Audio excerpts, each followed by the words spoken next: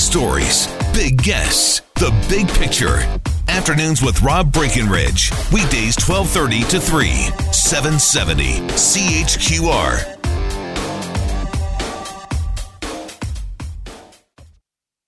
You celebrated the 70th anniversary of Indian independence, and we celebrated the 100th anniversary of Canadian Confederation.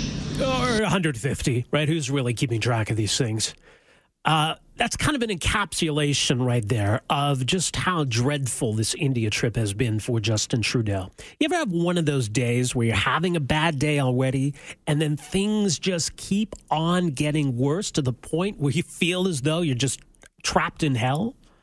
I mean, that's what this trip seems like. I get that India is important. I get that especially the Liberal Party of Canada feels, the impetus to reach out to Canada's Indo-Canadian community. But they could not have made more of a mess of this trip if they had tried. In fact, it kind of seems like that's what they were trying to do. Maybe that's the only way to make sense of some of the headlines that have been coming out in recent days, all of it culminating in about as bad a headline as you can imagine. On a state visit to India, we have learned that a man by the name of Jaspal Atwal was invited to not one, but two events during Trudeau's state visit to India. Mr. Atwal was convicted of attempted murder 30 years ago in the 1986 shooting of an Indian politician in BC. He's a former member of a group known as the International Sikh Youth Federation, which has been listed as a terrorist group in Canada since 2003. They do stuff like, assassinations, bombings, that kind of stuff. How on earth did this happen? We're going to be looking back and talking about that India trip, I think, for some time. David Aitken, parliamentary correspondent for Global News, has been following all of this.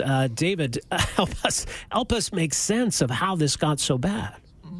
Well, let's talk about, first of all, Mr. Atwal, Jaspal Atwal, who, if you do a rudimentary search of, say, the Vancouver Sun's archives, his name pops up like crazy ever since 1986 when he was involved in a plot with three other men to try and they ambushed a visiting minister of the government of Punjab, and they did that on Vancouver Island. In 1987, he was sentenced to 20 years in jail. He gets out in 1992. He's on parole, and he's starting to hit up Liberal MPs, and I should point out a Conservative MP, at least one, to help him get a visa so he can go home to India. So here's a Sikh extremist. He's getting into the politics of things, and by 2011 at least, he is the president of a federal Liberal riding association in near Vancouver, in Surrey, essentially. He's a big player in local Liberal politics. Seems to me, and every time he's mentioned in the press in the Vancouver Sun, it is with the guy who was convicted of attempted murder and sentenced for 20 years, a Sikh extremist. It's impossible to miss his background, and yet he became the president of a Liberal riding association. There apparently are no rules about the kind of person who can be a riding association president. They get elected, and if they have criminal records, I guess that's the way it is. But that Randeep Sarai, who is the current Liberal MP for the riding of Surrey Centre, he's first elected in 2015, that he did not know this individual's past seems difficult to square with the fact that this individual, Atwal, was so notorious. Notorious that in 2012, he got the VIP pass to go see a speech by then Liberal BC Premier Christy Clark. Someone pointed out saying, how are you giving VIP passes to this terrorist? She denounced him. It's in the papers. And this is just 2 years before Sarai becomes the MP for the region. I can tell you, I've been phoning around on my sources today, the RCMP had no chance to vet the guest list here. They are normally not provided the list of attendees at Trudeau events overseas. It is the host country responsible for security, if there was some security here, but it was certainly the responsibility of the PMO, the MP, in other words, the Liberal politicians. It was their job to screen and vet things, and now they have, as you pointed out, they've made a hack of Canada-India relations. Yeah, this is bad. I mean, it would be like France, bringing a convicted FLQ member to a state dinner in Canada. I mean, it's impossible to imagine, a worse misstep when we're trying to foster better relations with India. India becoming such an important country globally. I can't understand it. And there's a few things. I mean, we started off this segment talking about the trip as a whole, and I think there's a few elements to sort of unpack, to use that word. Certainly this terrorism thing is the one that makes this trip really bad. There's just no getting around it. This has not been good. But aside that, there was early suggestions that Trudeau had been snubbed by Prime Minister Modi, the Indian Prime Minister, because Modi didn't come to the airport to greet Trudeau. And I want to put a little color on that. I was with Prime Minister Harper, when he visited India in 2009 and again in 2012. I've traveled all around the world with Trudeau, traveled all around the world with Harper. And you know what? No leader, anytime, anywhere, comes to the airport to visit our PM. So if you think that's a snub, then you must think Harper got snubbed for 10 years and Trudeau gets snubbed everywhere. They just don't do it. Modi has done it a couple of times for a couple of leaders. And frankly, I don't think that's very becoming on Modi, scurrying down to the airport in New Delhi to greet someone. He's got a perfectly good palace where he normally hosts our PM, and that's where he'll be hosting Trudeau tomorrow, the regular thing. It'll be a one-on-one. There'll be a bilateral cabinet meeting, and then Modi's going to throw him a nice big state lunch. Mm-hmm. That is all protocol. So I don't think there was a snub necessarily there. Trudeau's trip is going to very many of the same places Harper went to. Harper went to the Taj Mahal. Harper went to the Golden Temple. Harper had a Bollywood event with a Bollywood star. The general arc of the itinerary is very similar to Harper's. The other thing to evaluate this one is the outfits. And Rob, you've probably seen social media sort of light up on this. It looks great, I suppose. Some people go, isn't that wonderful? But there's a lot of people who are Indians in India going, this guy's overdressed if he was the groom at his own Indian wedding. And there may be something to say that might be over the top. But that's going to be a judgment call. If you love Trudeau, you're probably going, that's fabulous. If you don't like Trudeau, you're going, oh, my God, can you just wear a business suit? And again, to compare with Harper in 09 and 12, yes, Harper was barefoot in the Golden Temple and did have his head covered, but he wore a business suit because that's what Canadian prime ministers tend to wear when they're overseas. They wear business suits, but not this guy, Trudeau, when he's in India. Right. And yeah, I mean, there's a hypersensitivity these days about cultural appropriation. And I don't want to accuse Trudeau of that, but it just seemed so excessive. It seemed so over the top. And it wasn't well received there. And maybe it was for a domestic audience, but I'm not so sure why they thought that would play well. Well, again, I would say, again, just as with conservative politicians as with liberal politicians, they go to India, they are really looking for the photo op back home.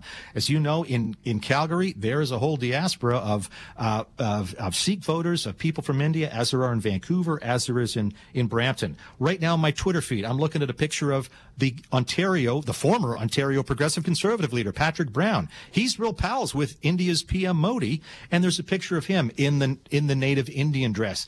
There's a conservative politician campaigning in India, worried about the pictures back home. So this is something that both liberal and conservative politicians do. They go to India looking for photo ops that play well back home, but there's a different tone to what Harper and his group did compared to what Trudeau and his group are doing. And yes, I think Trudeau's opening himself up to some criticism that it's a little bit over the top. Right. Or it came across like a family vacation. Have his wife and kids there. There was some story as well about some celebrity chef that they had flown in. That doesn't fly, I don't think. Pardon the pun, very well. You want to run all of this by a political smell test, right? Again, I'll go back to over the years. Yes, Rachel and Ben Harper traveled with their parents. Sometimes, I know when the Queen had their Jubilee, off they went to England to celebrate that, and then they had some business in Paris, so they were traveling as a family. It happens from time to time, but it's when, again, with the Trudeau family, like, they are core to the photo op. I cannot recall Ben and Rachel, being tossed about happily by Stephen Harper or, dressing up in costume to support a family photo op. Lorene and Stephen would show up together, but, the Trudeau family, it's a political decision. It's going to be the Trudeau family we're showing off. And again, if you like that sort of stuff, you're going to love it. And if you don't like that sort of stuff, you're going to roll your eyes and go, come on, buddy, can you just get back to work? Right. Now, I mean, at the end of it, it's about fostering closer ties with India, in particular economic ties. And there was some deals announced by the Prime Minister, I think about $1 billion worth or so, which I understand previous Prime Ministers have come away with bigger commitments, but it's not nothing. So what do we make of what was actually accomplished here?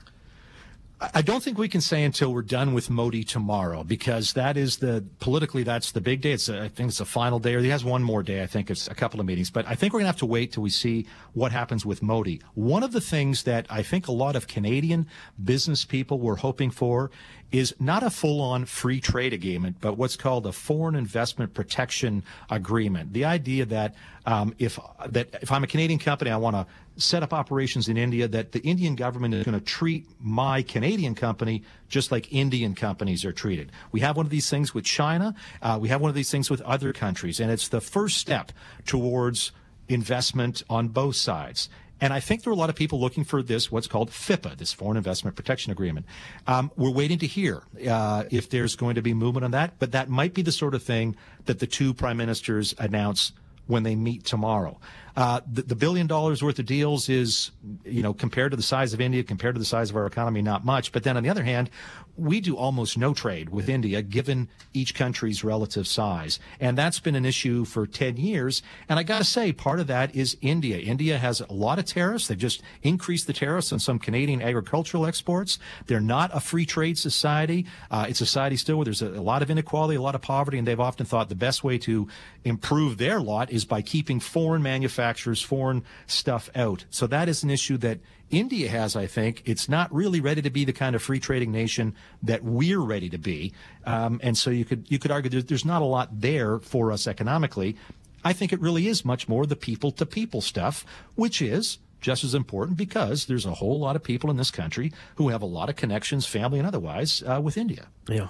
Well, we'll see what happens as the prime ministers meet. Maybe an opportunity to salvage this so far disastrous trip. David Akin, appreciate it. Definitely, no matter what happens tomorrow, Rob, I agree. Disastrous because of this terrorist thing. They could announce a full-on free trade agreement tomorrow. It's not going to overlook. This has just been a big fail, having this terrorist show up at your events. Oh, yeah, no kidding. Didn't think we'd be talking about a headline like that. All right, Global News Chief Political Correspondent David Akin, thank you for this. Cheers. All right. 403-974-8255 is our number. We got a lot more still to get to in the program here this afternoon, but we're going to come back with some more thoughts, your thoughts as well, on this whole mess. We're back with more right after this. Afternoons with Rob Breckenridge, starting at 12:30 on News Talk 770 Calgary.